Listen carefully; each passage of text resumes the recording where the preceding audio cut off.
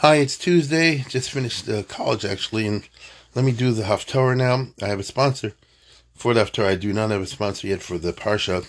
The Haftorah sponsor has to be anonymous, so I honor that, and thank you very much. And we have here the glorious Shimon Chemta prophecy of Isaiah 60, Yeshayahu, where he describes future times, as a lot of these things do, and and the remarkable part over here, as I understand it, is this interesting use of light and darkness as themes in this Haftorah. Kumi ori kivo reich, chod Hashem alei zarach. Kumi ori means arise and shine. Ori doesn't mean my light. In this case, it's a verb, like a tivui. Kumi ori, arise and shine. Kivo oreich, the chod Hashem alei zarach, and the glory of God has shined upon you. So here we use the theme of Or and Choshech, and in the Messianic era. And what's really interesting is that it reverts back to, as I understand it, reverts back to the original use of Or and Choshech, which of course is the very beginning of Bereshis, the Genesis account. As we know, Vayom Yehor, but in the beginning, how's it go? Bereshis Yishmai V'Artz Tov Avo V'Choshech Al Panei Tehom V'Choshech Al Panei Tehom. Now, again, everybody knows, certainly, I know you know this anyway, you certainly heard my podcasts, that Or originally doesn't mean light, because that comes before, the third day when they created, the light and the dark and the colors and all that. But rather, Or, in the original sense, Yehior, means some kind of knowledge. You could say Yehior means let there be an intelligent design, intelligent plan of creation, something along those lines.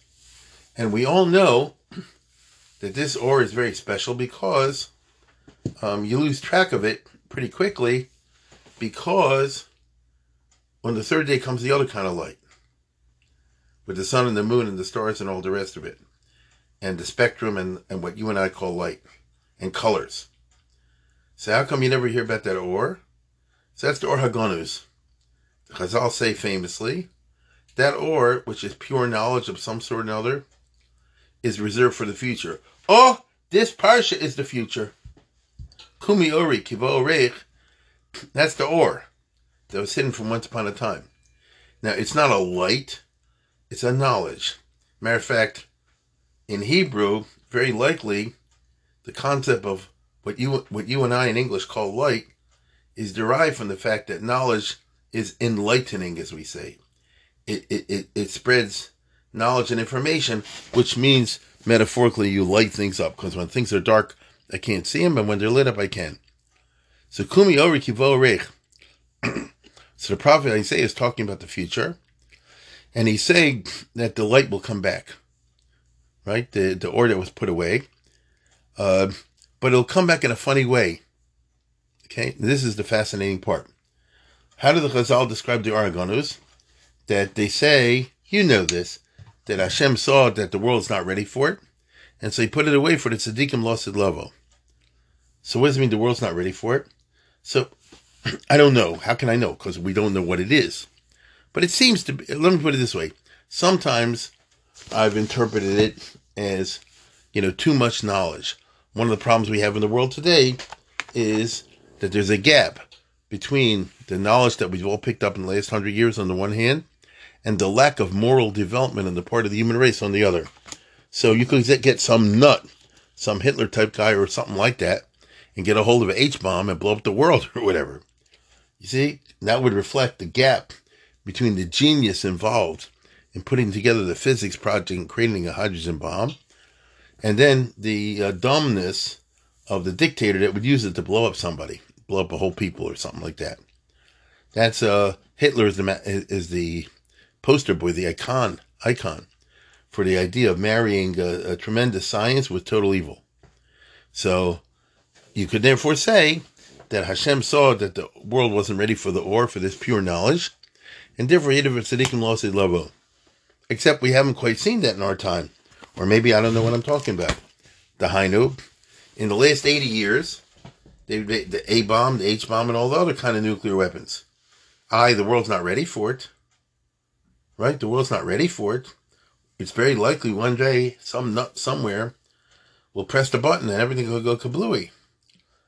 It's totally possible. And as a matter of fact, I think when they take polls of young people nowadays, if they have any education whatsoever, do you ask them, do you think you'll be around in your children's time, all the rest of it? Many of them say no, because that's a question of the clock ticking. Sooner or later, somebody's going to put up the world. So we're not ready for that or. But a day will come, Tzadikim Lasid Lava, when it will be ready. Now, I gave a desacralized and secular interpretation of the or. A kind of scientific or whatever knowledge, technological knowledge, that can be misused. Because the idea is that there's the pure science of it, and then there's the application. And if you use all the nuclear stuff to cure cancer, that's one thing. Or to end poverty, or end the energy crisis, clean the air, whatever, that's one thing. If you use it to kill people and stuff, that's another thing. Kumi ori kibo rech k'vodeshem alayich zarach. So Yeshayahu says, a time is coming when it'll be the time for tzaddikim lasid level. But listen closely what I just told you. Hashem said the human race is not ready for it, so I'm going to keep it away until the tzaddikim lasid level. I'm going to keep it away until the tzaddikim lasid level. Does that mean that when there are tzaddikim lasid level, God will reveal it to the world? Or does it mean he'll reveal it to the tzaddikim lasid level? In other words, the tzaddikim today aren't on the right madreg either. It'll have to be the tzaddikim lasid level. And they will know what to do with the or. That is the world that Isaiah is describing in our remarkable Haftarah, because he says that it is Klal Yisrael and Klal Yisrael alone that will have the light, and anybody who wants to have the light or the wisdom, the knowledge, will have to go to the Jews and acknowledge their intellectual and moral superiority. He says it black and white. The whole world, meaning the Goyim, will be covered by Choshech. Right? The nations will be covered by Arafel, which is thick darkness. In other words, in terms of their intellectual maturity, their moral maturity, I should say, religious maturity, it'll be Choshech and Arafel.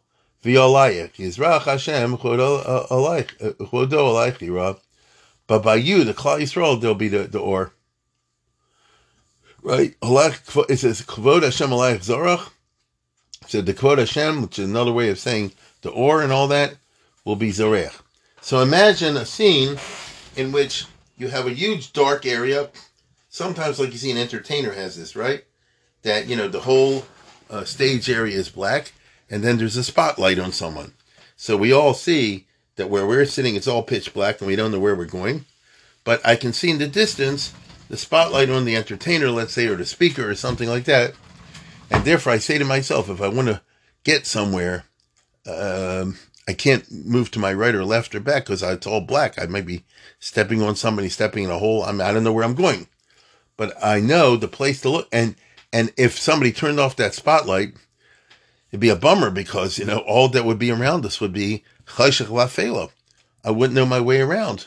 That's how you get these panics and people, these tramplings and things of this nature. But if you see a spotlight somewhere, then you head towards that light. And that is what's going to be, metaphorically, at the time of Mashiach. That's how the prophet Yeshaya is describing it. Okay? So, a time will come when the world will see itself, the Goyim will see itself, morally, spiritually, some other way, as being in Chayshech, and they will look at Klal Yisrael as the one that has the spotlight on it or the knowledge. And therefore they'll say, if we want to get out of the Chayshech, we have to go to where the light is, or the knowledge. Nations will go and do that. And when that happens, it's another way of saying that people recognize that the Torah is the true thing, and that the Jewish interpretation of the Torah is the true thing, because, as you know, a great deal of mankind holds that the Torah is the true thing, but they insist on their interpretation of the Torah.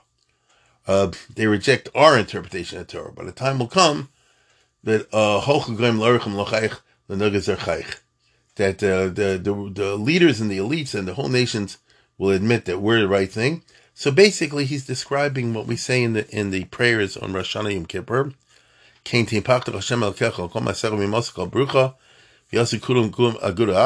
on and so forth. And then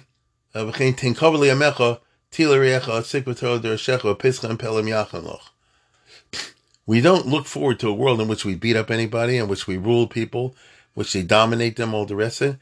We just want a world that'll say you were right and we were wrong. It's not as easy as it sounds. But we say to the nations of the world, what's your problem? We're not looking for money from you, and we're not looking, like I say, to enslave you, and we're not looking to hurt you or anything like this. We would just like you to hear, you were right and we were wrong. And now we see it, and we're saying that to help ourselves. You understand? We're saying to help ourselves. Now, as things stand right now, I don't see this happening in the Middle East. As they say, hell will freeze over first. But, fair face, that's why the Navi is saying, Kumi Ori Kivo Reich. A time will come when even the worst enemies of Klal Yisrael will have no choice but to do it. And it'll be quite a scene. You'll see all the Arabs, the Saudi Arabians, the Syrians, the Iranians, the this, that, and the other, all heading towards Yerushalayim and saying, you were right and we were wrong. Open your eyes and see everybody coming from all over the place to bow down to Yerushalayim. They're letting the Jews, your children, come back to Eretz Yisrael, right? And and you'll be trembling in heart, and you'll basically have a positive heart attack, so to speak. I don't mean that in a funny way. You won't have a heart attack, but it'll be like a rush, man, like a chill. Like a high? That's the right word, right? You'll have a high. Because there'll be a mapecha that the Hamon Yam Nechel Goyim, the people who hated you and were massed against you in the zillions and shmillions, will come in a different way, sort of bowing down, as it were. And like I said before, if you see the Palestinians, basically, the Syrians and the Iraqis and the this and that and the other, and the Nazi party, because that's what he means. They'll say, boy, we were wrong the whole time. My goodness. Now we see. So that will require some kind of divine intervention. I mean, that's not happening on its own, as far as I can see. Now, when I say not as far as I can see, how far can I see? How far can you see? Nobody knows what the future brings. And by that I mean that we live in an age of technological game changers, right? Technological game changers. Science is producing things that completely change the playing field. Like I mentioned the other day, used to be, how would you know, who's the 10 tribes? But now with the genetics, and a whole new, vista of possibilities has unleashed itself in front of us. And, our parents who didn't live in the time of such discoveries couldn't imagine it. You have to be like a Jules Verne with H.G. Wells or one of those type of people, to come up with some kind of scenario of that sort. So the knowledge, the perceptions will radically change, and Hashem can do that. So you don't need to pray for the death of the enemies, just for the enlightenment of the enemies. Okay?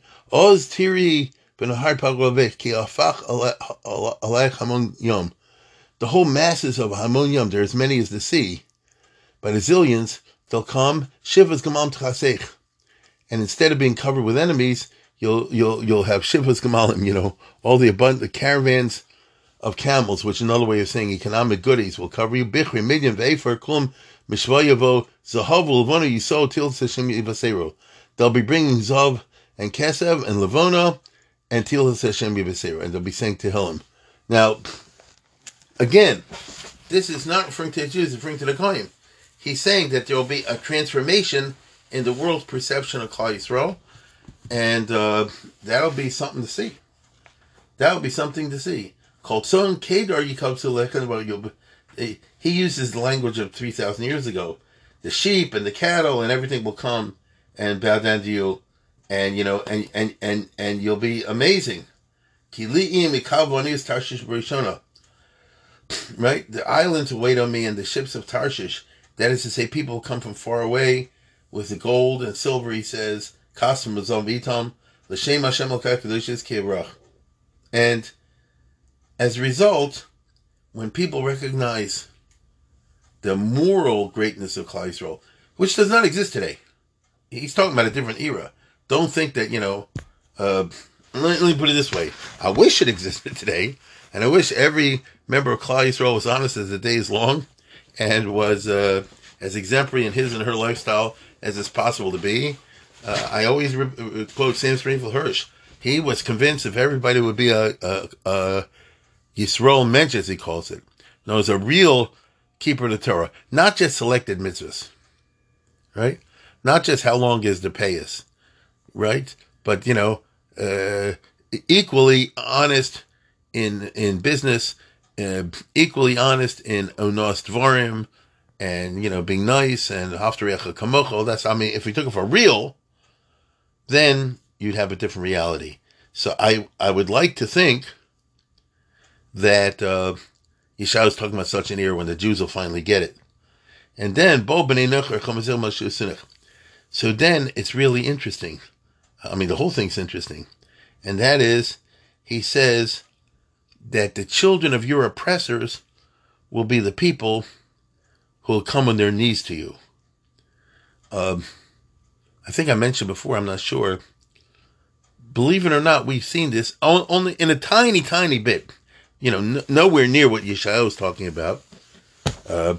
Where there are cases of children and grandchildren of big Nazis from Hitler's circle who now live in Eretz Yisrael. Some of them converted to Judaism. It was in the papers a couple years ago. I think Hermann Goering's grandchildren, something like that, which boggles the mind, right? Except that it's mamash holchoilech shchach b'nei manayach, that who will come and bend the knees to you, b'nei manayach, those are children of those who tortured you, b'shtachu al kapasar kol menasayach, and all those who despised you will bow at your feet. So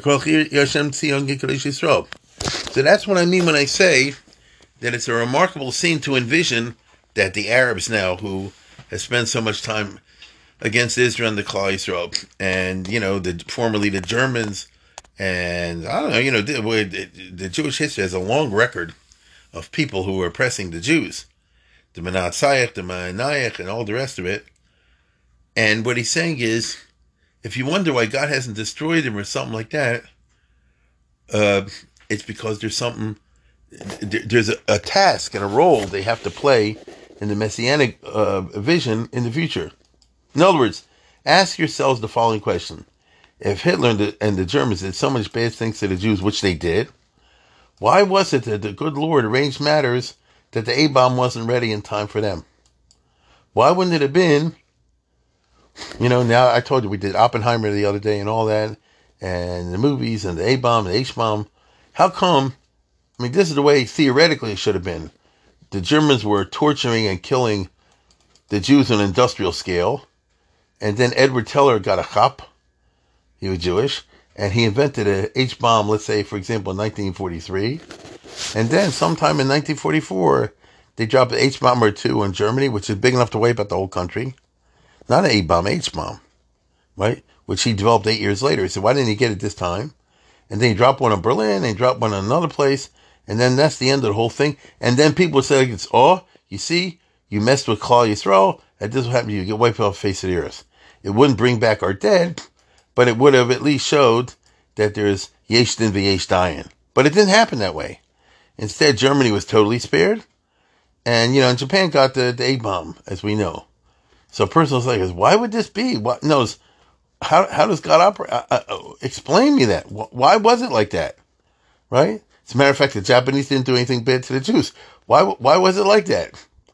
So, first of all, I don't know the answer. I'm not God. But according to this Haftorah we're reading today, the reason that Hashem spared the German people was He has plans for them. And believe it or not, a time is coming in the future when people like them will play a major role in the Messianic era. And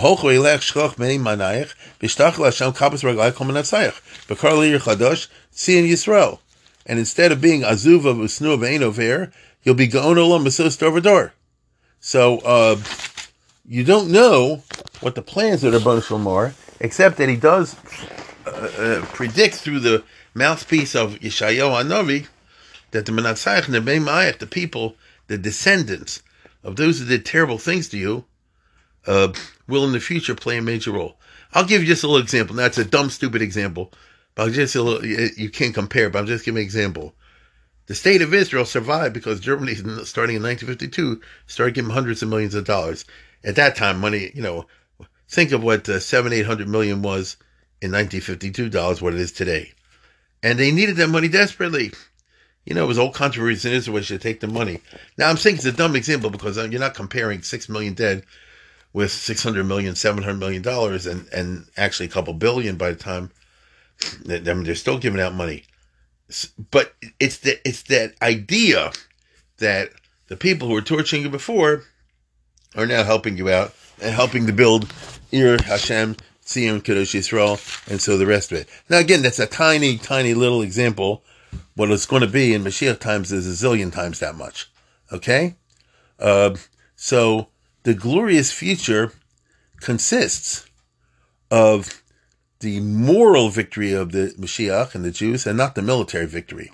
That's the interesting part.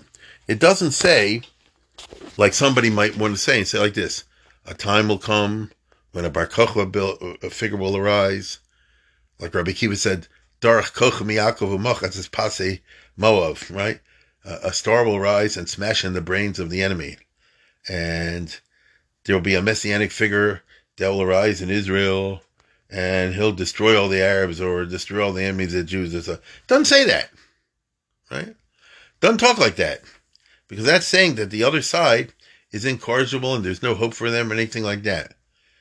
On the contrary, the victory that will characterize the Mashiach time is a moral one. It's a spiritual one. And one that doesn't involve violence. It's one in which the moral superiority is of such a nature that even the most hard-bitten, violent types will say, we give in. We're going to go along with you. In fact, we want to serve you. We see now that you're, infinitely superior to us, and that the Rebbeinu Shalom is, wants us to do this, and we want to bring all the goodies to you, Elei Nevoyos, and Shifas Gamalim, and all the other things like that. And that will be the triumph of light over darkness. The triumph of light over darkness. And it means that the light that we're talking about will be the recognition of truth. It'll be that knowledge, that liberating knowledge. And then, I guess the world will be ready for it, which is why you have, and I'll tell you again, I'm only doing a short podcast on this. This is something that takes a couple hours to develop the theme of light and darkness over here. But when he says that you find this era that I'm talking about, Lo Yisham Chamas B'Artzeich, there be no more violence in Eretz Yisrael, Shobah Sheba Gulaich, or trouble in your borders. When you have like that, then that ore will make the regular ore look like garnished. You understand? Notice, if I say that the knowledge that I'm speaking about today has some kind of a connection with light over darkness, because as I said before at the beginning of the podcast, light is a metaphor for knowledge, or the other way around, because it enables you to see through the darkness. So the Navi says the nature of the knowledge revolution that will take place in the Messianic era is such, that the sun will no longer be your light by day and the moon by night. Now, it will. In other words, there will be a sun and a moon, but that will seem a joke compared to the ore, to the knowledge that will be revealed. Right? That Hashem will be the light and the moon, sun and the moon. And that moon, lo yavo shimshech, that sun won't set. And that moon won't go away. Okay? Ki Hashem yilach or olam b'sholmi me'evlech. So, this is a very sublime scene. It's actually not easy to understand, obviously. And Jewish thinkers down the ages always trying to figure out, what exactly it means. None of us know, because it hasn't happened yet.